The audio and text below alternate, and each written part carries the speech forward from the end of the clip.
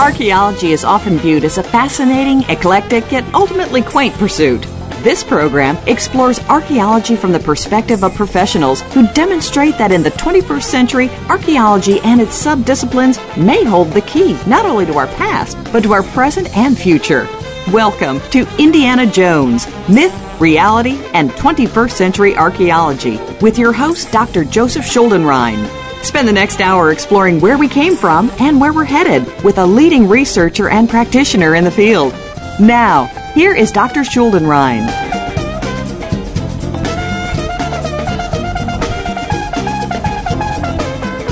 Good evening. This is Joe Schuldenrein with another episode of Indiana Jones, Myth, Reality, and 21st Century Archaeology. The topic for today's program is one of the most critical sites in archaeological investigations in the world. It's the long-standing site of Stonehenge. Stonehenge has assumed a position of great prominence in archaeology, and when you mention archaeology to many people, the word Stonehenge would probably be one of those free association contexts that one would establish because of the significance and the importance of this site. My guest today is Dr. Parker Pearson, who has been undertaking some recent investigations at Stonehenge, and they are leading to some revisions of the traditional models. And let me give you a little bit of background about Dr. Pearson. He is one of Europe's leading prehistorians, working in Britain, Denmark, and Madagascar, and he specializes in the study of later prehistory, especially the Neolithic and Bronze Age periods. Dr. Pearson has a BA from Southampton and a PhD from Cambridge.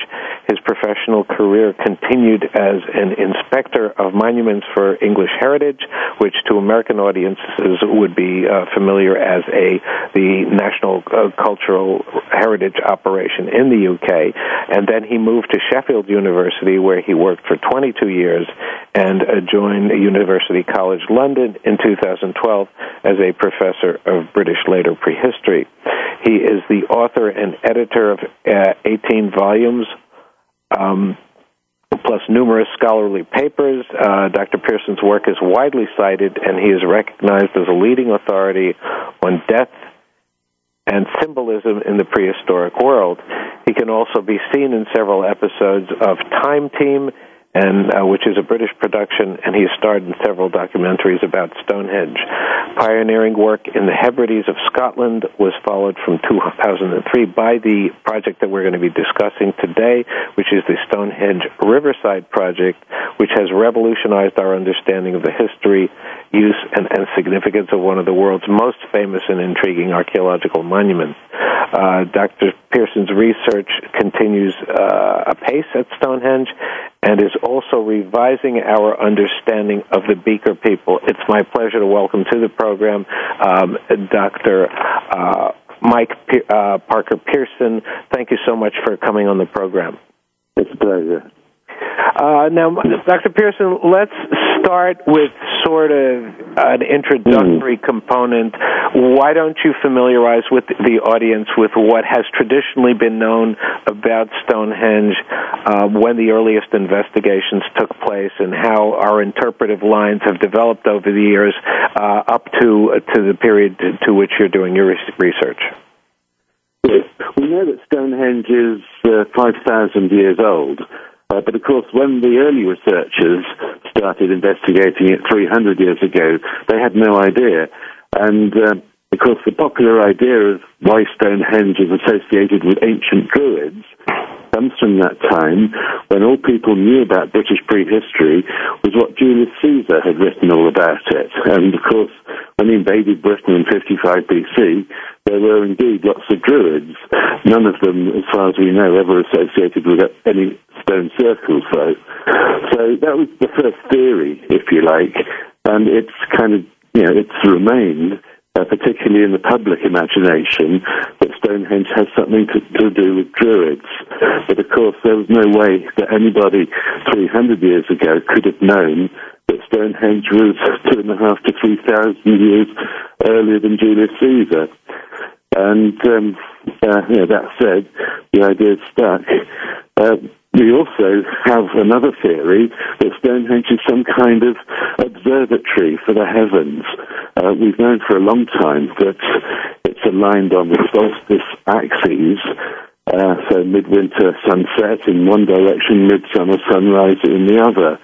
And ever since Gerald Hawkins' time, an American astronomer who worked out or suggested it was some kind of computer, many people have thought that its purpose was as a celestial observatory. We've been working there since 2003, and we've come up with some very different conclusions. Obviously, the solstice alignment is there. It's very important to it. But it's the fact that this was a place of the dead. And we have excavated some 63 cremation barrels from Stonehenge that we've just finished radiocarbon dating. And I think they've shed some light on who they were, as well as helping us to understand more of what Stonehenge was about. Let me bring us back a little bit, though, because you raised a very interesting point that the earliest recognition of the site basically goes back to 300 years. What were the concepts of what the site meant and what the configurations of the monuments meant at that time, and how did that systematically change through time? How did people's interpretations systematically change? I mean, we know all about the astronomy. I think that's what most of the lay audience would be familiar with. But let's go back to 300 years ago. What was the original concept here? Well, this is a man called William Stukeley, and he was quite a keen observer of antiquities. What he did that was different from many of his predecessors and contemporaries was to say, this is actually very ancient indeed. This is before the Vikings. This is before the Romans. And he showed that the style of design, the lintels, the uprights, this wasn't actually the sort of thing that you found in classical architecture, which many of his contemporaries had wanted to believe. So in doing that, he also has to think, well, what is it? You know, this great big edifice. So he decides it's a temple. And that has just stuck ever since. But I think we're now considering it more of a commemorative monument than actually a specific temple where rites were held over hundreds of years. But the temple concept would seem to be sort of a natural concept if one places oneself behind, say, 200 years ago and looks at some amazing edifice like this, and, you get your clear idea that this is something of major historical significance. And when you look at the very deliberate configuration of the stones and the monuments, makes sense. So how do we go from temple to the astronomical and the astronomical perspective that was developed? Are there stages in that concept in terms of how archaeologists and antiquarians looked at it as time went forward? I think some people thought, well, maybe it's a temple run by astronomer priests, and that was an idea that was current about 20 to 30 years ago among archaeologists. Right. This was also a time when people believed that these were barbarians who were not capable of constructing architecture, so there had to be somebody coming from a higher civilization, somewhere such as Mycenae in Greece, or the Minoan civilization in Crete, or even the ancient Egyptians. Some have suggested that it's got to be even higher than that from outer space. But what we've learned, of course, is that it's actually perfectly at home within the cultural milieu of Britain itself in this time, in the early centuries of farming. Farming, of course, was introduced to Britain about 4000 BC. So you don't actually need to invoke anybody from another civilization to come and show those barbarians how to do it. They were already building circular monuments, albeit in wood, and in fact all of the design features of Stonehenge, you can pretty much see you can see all their antecedents within the culture of the British Neolithic. So let's go back to the period when, for lack of a better word, contemporary archaeology sort of evolved and was developed, and I think there was a fluorescence of archaeological knowledge that was grounded in scientific investigation that would put us, say, into the 1940s, 1950s. Yes. Where were we with Stonehenge in 1950 in terms of its interpretations and how the scientific community looked at the site? Yeah. This was the time when they were talking about diffusion from the east, and the main excavator at Stonehenge at that time, a man called Richard Atkinson, famously put forward this idea of Mycenae as being the place of origin of whoever the master architect was that built Stonehenge. And, of course, this was really in the very earliest days of radiocarbon dating, but it wasn't until some 20 years later that a young archaeologist called Colin Renfrew wrote a very influential paper called Wessex Without Mycenae. Stonehenge is right in the middle of Wessex.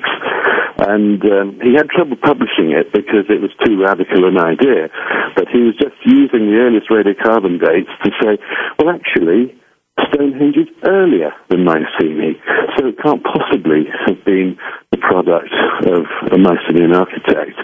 And that's really when we start to see a truly modern approach to investigating Stonehenge.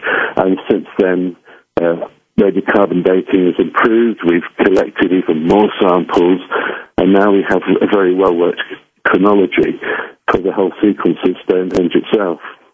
Well, we know that Sir Colin Renfrew has become one of the most influential individuals and scientists in contemporary archaeology. Did he cut his teeth on Stonehenge? I mean, it seems like you're talking about the 1970s at this point, where you're looking at probably some significant radiocarbon dates. First of all, where did the radiocarbon dates come from? Were they in buried contexts? Where were they, and how did the carbon get exposed? Was it a systematic excavation? What was going on at that time? That's right. You see, the first major excavations carried out by archaeologists at Stonehenge began in 1900, and then there's another batch of excavations when pretty much half the monument was excavated, and that's in the early 1920s, before we have Richard Atkinson digging there in the 1950s and 60s. So there was already a good bank of material, the antler picks used to actually dig out features, to dig the holes to put the stones in, to dig the ditch that went around the monument. So these were curated, and it was possible to use them for radiocarbon dating without having to go to dig new holes.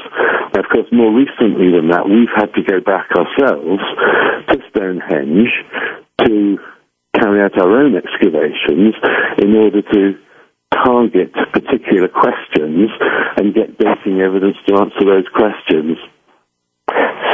So basically, the context for the radiocarbon dates was pretty well established when Renfrew was taking his determinations, and his interpretation of the site, was it basically a chronological reassessment, or did he actually have a different functional interpretation of what the site meant? Yes, Renfrew's scheme was one of evolving complexity, so that Neolithic Britain was evolving from a group of tribes into a series of chiefdoms, and that Stonehenge was the apex of that evolution with what he called a confederation of chiefdoms. It's very interesting because it chimes very nicely with the results we're getting now to suggest that Stonehenge was actually contributed to by people coming from all over Britain, or even from Scotland. So we have some very interesting evidence to suggest that it's actually a monument of unification. And this was an idea, in fact, also put forward before Colin Renfrew by a man called Gordon Child, who was a well-known prehistorian of his generation, in which he suggested that the bringing of the blue stones from Wales, this is one of the types of stone at Stonehenge, from over, 140 miles away, that this was all part of an active unification. And I think there's some very good evidence for that now. So you have basically Stonehenge working its way into archaeological lore because people who are involved in this profession certainly know about both Renfrew and Gordon Childe. And, the Gordon Childe connection is something that's very, very intriguing, and I'm just curious as to how he wove Stonehenge into his notions of cultural diffusion and his ideas of survival of communities in the quasi-Darwinian sense of how these people developed this monument and whether or not it was a major center for civilization, which is how people looked at things back in the 50s. How would you, when we get back, let's talk about Gordon Childe's approach to Stonehenge and how that revolutionized archaeological theory, which between the 1950s and 1970s certainly took a major leap forward in terms of how we looked at archaeology generally and Stonehenge in particular. We will be back with the program after these words.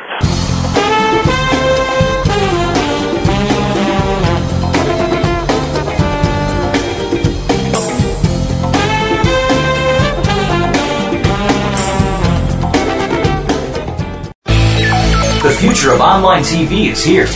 View exclusive content from your favorite talk radio hosts and new programs that you can't see anywhere else. Visit voiceamerica.tv today.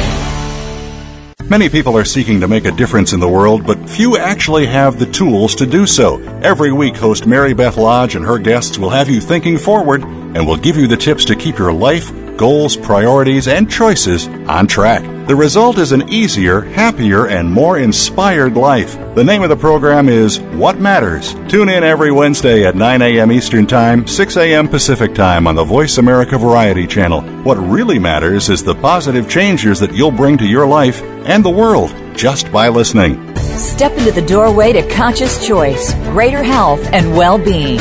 Attain the balance that you've been seeking. Tune in and turn on 1111 Talk Radio. Feed the mind. Embrace positively. Release the tension. Step out of fear. Host Simran Singh will help you broaden your mind and open your heart toward a greater understanding of how to take charge of your life. 1111 Talk Radio is here every Thursday at 7 p.m. Eastern Time, 4 p.m. Pacific Time on 7th Wave Network. 1111 Talk Radio, because shift happens. Stimulating talk gets those synapses in the brain firing really fast. All the time. The #1 internet talk station where your opinion counts. VoiceAmerica.com.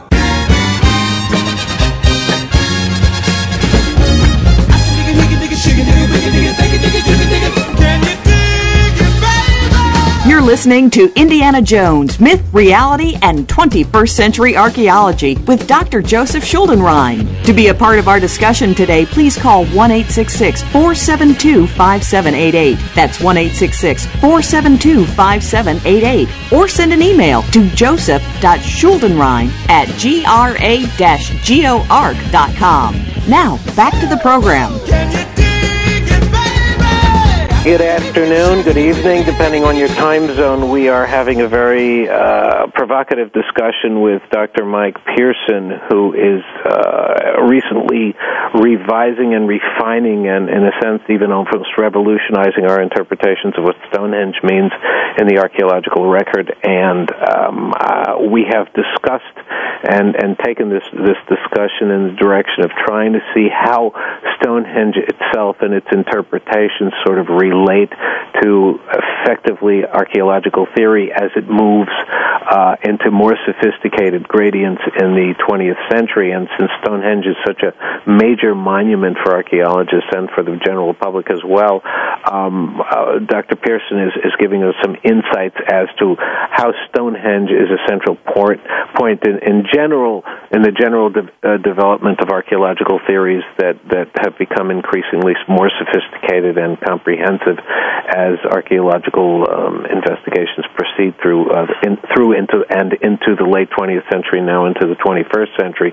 So we're at about 1950, 1970, and we're trying to see where Stonehenge fits into Gordon Child's interpretations of his concepts, which involve cultural diffusion and something called the Neolithic Revolution. Mike, why don't you take over and see and let us know how Stonehenge was interpreted by these major scientists and cultural evolutionary people at that time? How did Child look at it? Yeah, well, Child, of course, is famous for his ideas about diffusion and migration, that agriculture was something that had to come from the Middle East, because that's where the domesticates were originally domesticated. And, of course, that's absolutely right. We've been slightly cautious about interpreting a lot of his other ideas of migration and diffusion, and in some cases it doesn't stand up, in others it does. But when it came to Stonehenge and stone circles, he had noticed that stone circles were a peculiarly British phenomenon. So he said, these cannot have been diffused or brought by migrants from somewhere else. It has to be an indigenous tradition in Britain. And it was, in fact, only in the very last year of his life, in 1957, that he actually formulated the idea that Stonehenge might be what he described as a monument to unify the people of Britain, or a symbol of a sacred peace. I think those were his words. It was a throwaway line in the last edition of his greatest work on European civilization. So he left us this tantalizing note. Right. And of course, the year he retired, he jumped to his death off a large cliff in Australia. Well, he was in Australia at the time. I mean, he was no longer in England, right? At all. Or he was in England. No, he was. Yes, he was. He retired in the summer, in October. That's right. I think one of the major contributions that certainly his involvement in the site brought to the fore was, as you said, the stone circles, which took off in a lot of other places. For example, in North America, the site of Cahokia has a variety of different types of analogous structures, this time made not out of stone, but out of wood. And, of course, when they tried to look at, the early investigators tried to look at Cahokia as an archaeological model for sophistication and urban life, they called it the American Woodhenge. It was modeled in the same way because it was such a spectacular construction, and once that astronomical perspective was brought in, it just caught fire, it seems like, and anybody who saw a mysterious circle of what looked like older configurations that conformed to that shape, all of a sudden it was drawn to Stonehenge as a comparative frame of reference, and that model seemed to have held for a very long time, correct? Yes, I think that's right. Of course, it's just worth reminding your audience that we have Woodhenge, which of course gave its name to the Cahokia Circle, just literally 2 miles down the road from Stonehenge. And that was actually what set us off in our new investigation, was realizing that there might be some sort of a connection between Woodhenge and Stonehenge. Right. So let's take us back then. We're in the 1970s, and what was done, say, between the 1970s and when you started your work? Where was Stonehenge moving in terms of its research focus? Well, I think one of the major steps forward was a piece of salvage archaeology in advance of a road line going right through the middle of the largest henge in Britain. This is the site of Durrington Walls, which it has this bank and ditch, and it's 440 meters across. So you're looking at 1,400 feet in diameter. Right. And it was within that, on the road line, that the excavators discovered 2 previously unknown timber circles, and literally just a stone's throw from Woodhenge itself. This was the site we started off with, and it's actually where we found that underneath all of that there was a village, and we think that that is the village where the builders of Stonehenge were living when they constructed the second stage of Stonehenge. So that takes us basically to the 70s. It's then that we have a period of reassessment, because unfortunately those earlier archaeologists never published their work on Stonehenge. So half of the monument had been excavated, but there was no final report, and the team worked on this until publication in the mid-90s, and with that came the first reliable radiocarbon dates from absolutely certain contexts. And that enabled us to see for the first time that Stonehenge was much earlier than everybody had thought. So this first stage beginning around 3000 BC, and then the actual circle of Sarsens 500 years later, around 2500 BC. So were these stratified deposits? Was it very clear that there were successive occupations in the area, and that Stonehenge actually represented sort of an evolutionary acceleration of events or social organizations or economic systems, for example, that were already, at least if not in place, were certainly starting to move in a certain direction? Are we looking at a successive periods of occupation in which a connection can be established? I don't think we're seeing so much an evolutionary development. We're actually seeing a series of very rapid pulses, if you like, in activity and building, and then long periods of stasis with nothing very much happening. And now that we're using more precise methods of radiocarbon dating and statistical modeling of radiocarbon dating, we're starting to discover that not just Stonehenge, but many of our Neolithic monuments, so these are stone tombs, these are great mounds like Silbury Hill, but these were built in very short periods of time indeed, and used similarly for very short periods of maybe no more than a generation or two. And this seems to be exactly what we're seeing with Stonehenge, where we've been able to date the camp at Darrington Walls, the settlement, and we extrapolate that there would have been around 1,000 houses within the settlement. Its lifetime was less than 45 years, and in fact we suspect that they probably weren't there for much more than a decade. And that, we think, is people gathering to build the second stage of Stonehenge, but instead of using it as some kind of temple or sort of long-term spot for worship and pilgrimage, they just seem to go away. And then they don't come back until 100 years or so later. They rearrange the monument, they go away, they come back a century or so after that and do the same. So we're looking at a rather different kind of evolution or development than that which Colin Renfrew had envisaged, which is it's bit by bit becoming more and more sophisticated society. And what we've been more interested in is the kind of reach that the monument had at this time, because, of course, this is something we can now trace by looking at where the animals have come from, right, to actually for the workers to feast on. And we've had some extraordinary results, which have really just recently been released. And we would have expected those animals to have come from a largely local hinterland.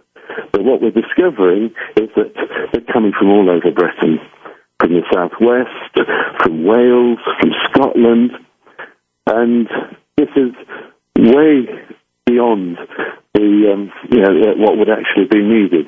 I don't know if you have this expression of food miles in America. Right. These are unnecessary food miles to bring animals 500 miles or more from Scotland. This is much more some kind of political imperative or religious imperative that everyone's got to be there. And we've been investigating the possibility that this may have something to do with a very brief moment of political and social unification, cultural unity as well, across Britain, as Gordon Childe had suggested. So your timelines are getting very, very refined here, and you're able to isolate a very, certainly in terms of what we now think of in terms of archaeological chronology, these are abrupt episodes, and they were, from what you're saying. So bring us back through time. If the site is basically 5,000 years, the earliest occupation goes back at 5,000 years ago, say 3,000 BC. Where do we have periods of occupation versus periods of abandonment, and how does that record conform to what we know about the settlement and the use of the landscape as we move through time, especially given how much work you've been doing, say, in the past 10 to 20? Sure. Well, we have the first farmers in Britain around 4000 BC. Right. So it's 1,000 years later that the first stage at Stonehenge is constructed. And we now know that it's built as a bank and a ditch, and there are holes for stones as well as timbers. And we think that some of those stones may actually have come all the way from West Wales, over 140 miles away. It's the stones themselves. The stones themselves. And what is the theory behind this? Well, up until now, there have been various ideas that these might have had healing properties, that they were specially sought out.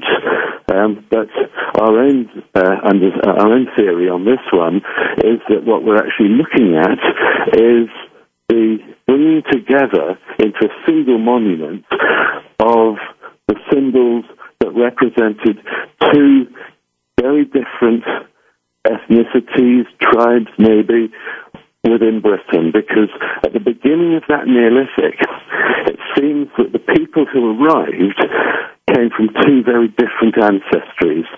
So you've got the farmers coming across the North European plain, people that we call linear band ceramic, and crossing at Dover, but you've got another group of farmers who are coming from the Mediterranean around the Spanish and Portuguese coasts up into Brittany, and then across to the west of Britain and Ireland. So you've got these two very different groups, very separate material culture. And there's a fault line down Britain, and Stonehenge pretty much lies on that fault line. And what I'm wondering is if actually the reason to bring these stones from West Wales, and it's where we think there are some of the earliest stone monuments of the British Neolithic, to bring them to Stonehenge is the moment in which you see an incorporation of the symbols, if you like, of the two separate groups. And in other aspects of people's lives, this is the first time ever we see material culture styles, the ceramics, the houses, the tombs, the burial traditions, actually being uniform across the whole of Britain. It's quite short-lived. It's gone by shortly after 2000 BC, and Britain then dissolves into a series of different political units, polities we might call them, so that by the time Julius Caesar turned up in 55 BC, they were all at each other's throats and beating hell out of each other. And we will come back and continue this fascinating discussion on the evolution and occupation of Stonehenge as one of the key archaeological monuments in the world right after these words.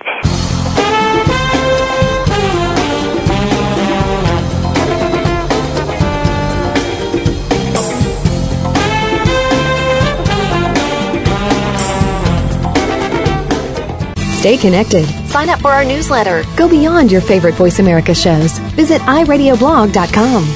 Ever wondered what private investigators really do and how they go about solving cases?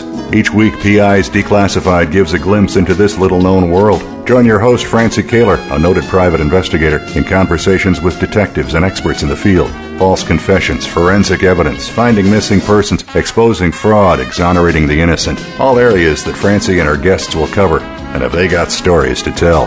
Tune in and call in to the live show Thursdays at 9 a.m. Pacific, noon Eastern, on Voice America Variety. Listen for Trust Across America every week on the Voice America Variety channel. Tune in as host Jordan Kimmel is joined by national experts in the fields of accounting, finance, organizational behavior, and sustainability, as well as companies that are applying strategies that are enabling them to be recognized as doing the right thing by the American Trust Awards. Your host Jordan Kimmel is himself a trusted professional with years of experience in applying strategies and consulting with today's leading firms. Trust Across America is heard Wednesdays at noon Eastern, 9 a.m. Pacific on Voice America Variety. Streaming live, the leader in Internet talk radio, voiceamerica.com.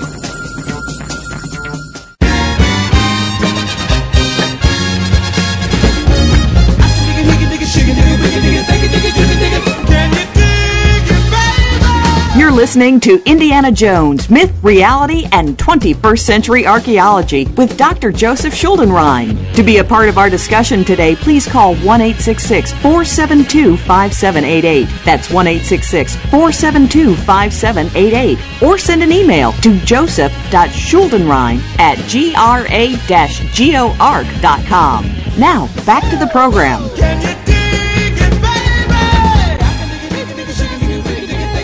Good evening again. This is Joe Schuldenrein with our very special guest, Mike Pearson. Dr. Mike Pearson, who is one of Europe's leading prehistorians, and his most recent excavations are casting a more informative and certainly expansive light on the developments of in archaeological research in Stonehenge.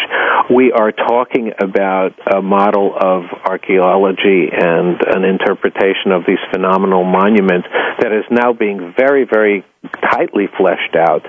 I believe you were telling me, Michael, that peak occupation is around 2500 BC. Why don't you pick it up and talk about the fluorescence of the culture and the economy and the demographics of the occupation when it reached its peak period? So 2500 BC, so that's 4,500 years ago. That's the moment that Stonehenge takes the form that we recognize when we look at it today. So you've got these great big stones. These are sarsen, a type of sandstone, and they've been brought about 20 miles from the north. Do we know how they were transported? This has been a matter of huge speculation. Not a week goes by without me getting an email from someone to say, well, did they push them across the ice during the cold winter? But unfortunately, what we do know about the climate at that time is that it was even more mild than it is today. So that seems inherently unlikely. We're at the moment investigating the likely routes that they may have taken, and one of our new projects is trying to locate some of the actual quarries where the stones were brought from. But yes, it was an enormous undertaking. And then when they get them to Stonehenge, they've got to dress them. They've got to shape those stones. And this is literally bashing them with small hammer stones again and again and again. So it can't have been good work. It must have led to terrible injuries like tennis elbow. We've got a very good insight into the conditions of life. We have the remains of the houses that they lived in at this great village of Darrington Wolds. And this isn't a slave labor camp by any means. The quantities of waste, the amount of animal bones just in our own excavations, 80,000 animal bones, vast numbers of stone tools, broken pottery sheds, and from the organic nature of the refuse deposits, they would have been sort of wading around knee deep in the kind of the refuse generated by all of their feasting. We also know that they're doing this at certain times of the year because we can examine the teeth of the pigs in particular to discover that they are being killed at two moments in their lives. So the first is at 9 months, right, and the second is 6 months after that. Now, we are fairly sure that they're giving birth in the spring, so they're killing them and feasting on them, particularly at midwinter, but also in the midsummer period as well.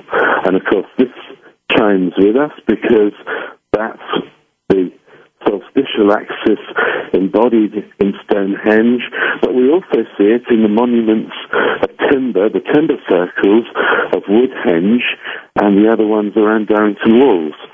So, in a way, it's understanding that the astronomy isn't something abstracted from society. It's all about timing of people coming together to take part in these feasts and to carry out these great construction works. So are the astronomy theories pretty well, do they jive pretty much with what we know? I mean, are the astronomical interpretations pretty accurate, or how has that been changed by your investigations and by what we know about the much greater picture, which you've certainly expanded upon? What does that do to the astronomical interpretations? Yes, I think we no longer now see Stonehenge as an observatory. If you wanted to observe the movements of the sun and the moon, you can just do that with a couple of sticks, sure, as it were. Right. You don't need these enormous great stones. And we're very lucky that our astronomer, Professor Clive Ruggles, who's an international specialist on this subject of archaeoastronomy. And he was able to say that this is a monument because they're not actually concerned about getting pinpoint accuracy. It's just going to be roughly in the direction, say, of the northern major moonrise or of the solstice or whatever. And I think that's a really important point that he's brought out. He's also, I think, shown that many of the quite extraordinary claims for Stonehenge as a predictor of eclipses, etc., these things are possible, but he says you've still got to provide a bit more evidence as to whether they were actually done. And this is what we can at least do with the solstices, because we can tie that in with the evidence from our animal bones and when the pigs were being culled. Aha, so that all fits into sort of a comprehensive model that sort of congeals around a certain theme, and it all seems to be coming together as a result of what you're doing. I'm curious as to how many people you think lived in the immediate vicinity of the site during the peak occupation. Yeah. We were very lucky when we excavated it because the bank of the henge, which was put on top of it to basically monumentalize where people had lived in this village, that preserved the floors of the houses and all of the refuse that they left on the floors and in the middens outside of them. So, when we worked down to this layer, and we realized that we were actually on Neolithic ground level. There'd been no erosion whatsoever. Wow. And from this lucky sort of bit of fortune, we could then look at, by opening a bigger area, we could see what our density of houses was. And in addition to that, we were able to go back to previous excavations, like the salvage dig in front of the road line, but there had been many others, and everywhere someone had dug through that bank, they'd hit these thick layers of refuse. So we realized that this was a very extensive village, and later completely enclosed, as it were, by this monumental bank and ditch. So it's basically working from that and saying, okay, given our density of houses where we've dug, what's the likely number of buildings within this? And we think that would be about 1,000 dwellings. In addition to that, we've got a reasonable idea about how many people are living in each of the houses. They're not big. They're only, 20 feet by 20 feet. And we know from examples in the Isles of Orkney off the northern tip of Scotland exactly what these internal fittings of these houses look like, because in shape and in plan and internal arrangements, our wooden houses are the same as these Scottish houses in Orkney, which they had to build of stone because they chopped down all their trees by this time. And there you have stone furniture. There are stone box beds. There are stone cupboards and storage space.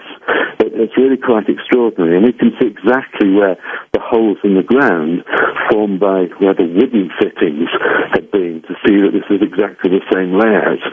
And basically our houses have got two beds in them. You've got an entranceway, and the beds are against the walls on the sides to the left and right of you. Wow. And then the storage cupboard right in front of you. So, we estimate that maybe you could have about 4 people in each of these houses. And I think what's been interesting for us is to realize that this isn't just a kind of a camp for male builders. These are family houses. So you've got specific cooking areas within them. So I think we're looking at men and women and children all involved in actually building Stonehenge. How do you look at Stonehenge now in a regional context? I mean, was it an urban center that served, say, a larger region? What do you know about commerce, social organization, and how is that knowledge being expanded by what you've recently done? Yeah. Well, I think the interesting thing has been to see changing scales of influence and movement. We can do the isotopic analysis, as I was saying, with the cattle, on humans as well. And we're getting some really interesting patterns coming out. So for the first 1,000 years of the British Neolithic, the early farming communities, they're not at all mobile. And there's a lot of violence, particularly along this fault line, which runs right across Britain between east and west at that time. Right. And they've all got their different pottery styles. And all of that changes after 3,400 and by 3000 BC.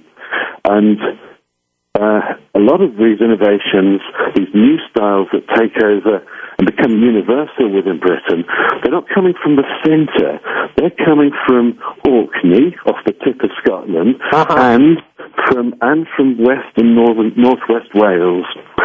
So it's the sense that the peripheries are making this very interesting contribution and changing the whole nature of that society. So by the time Stonehenge is being built around 2,500, we're also able to examine individual burials from that period, and particularly from the succeeding couple of centuries, the ones that we call the Beaker people. And not only are many of these coming in from the continent, but there is very high mobility. So half of our sample of 300 individuals, and this is from all over Britain, they're actually they're people who have ended up being buried in a geological region completely different to where they grew up. So I think it's understanding that the age of Stonehenge is one where a lot of those barriers are removed in terms of if you go over the next hill, whether you're going to get bumped on the head by the strangers there.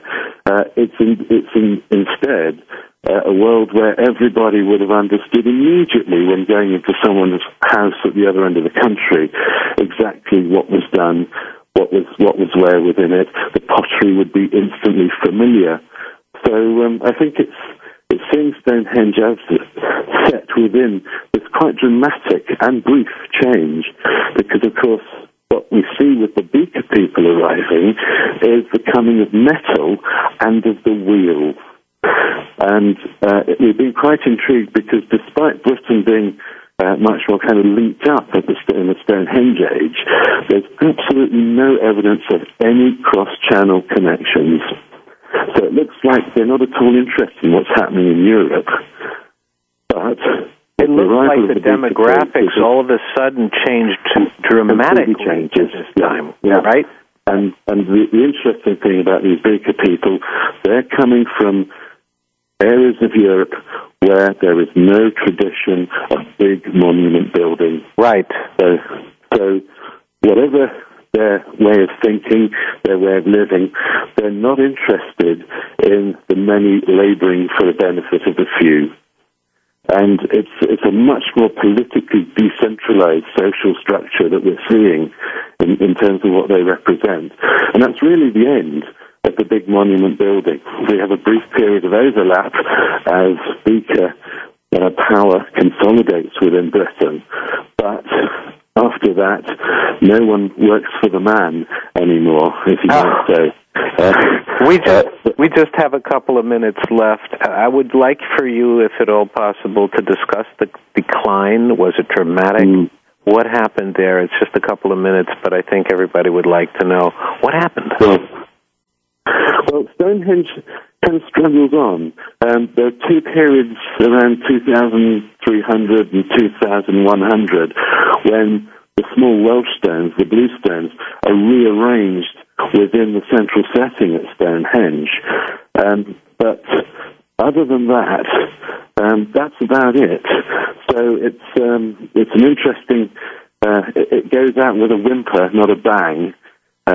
And that whole complex, I think then not only fades away, but it's incorporated into an area of fields by the period that we call the Bronze Age.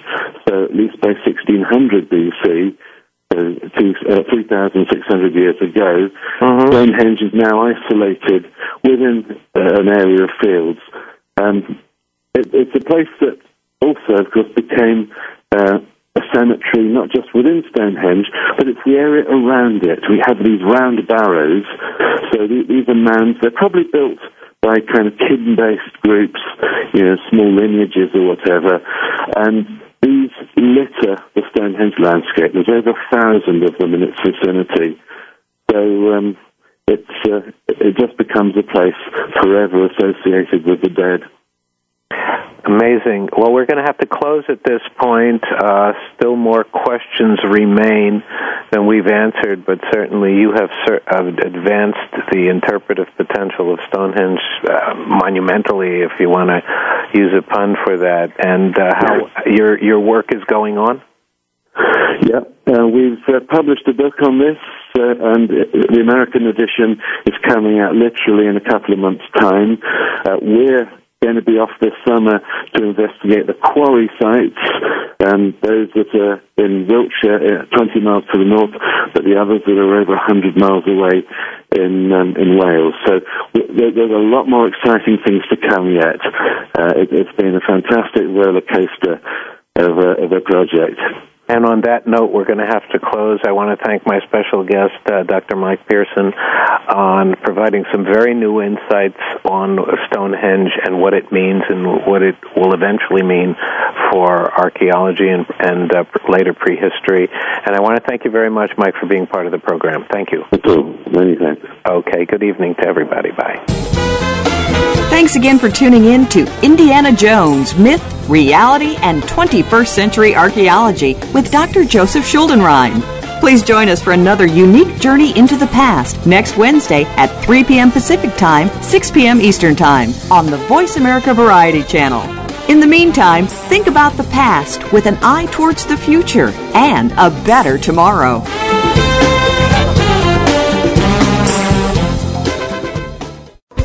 Thanks again for listening to the preceding program, brought to you on the Voice America Variety Channel. For more information about our network and to check out additional show hosts and topics of interest, please visit voiceamericavariety.com. The Voice America Talk Radio Network is the worldwide leader in live Internet talk radio. Visit voiceamerica.com. The views and ideas expressed on the preceding program are strictly those of the host or guests and do not necessarily reflect the views and ideas held by the Voice America Talk Radio Network, its staff, and management.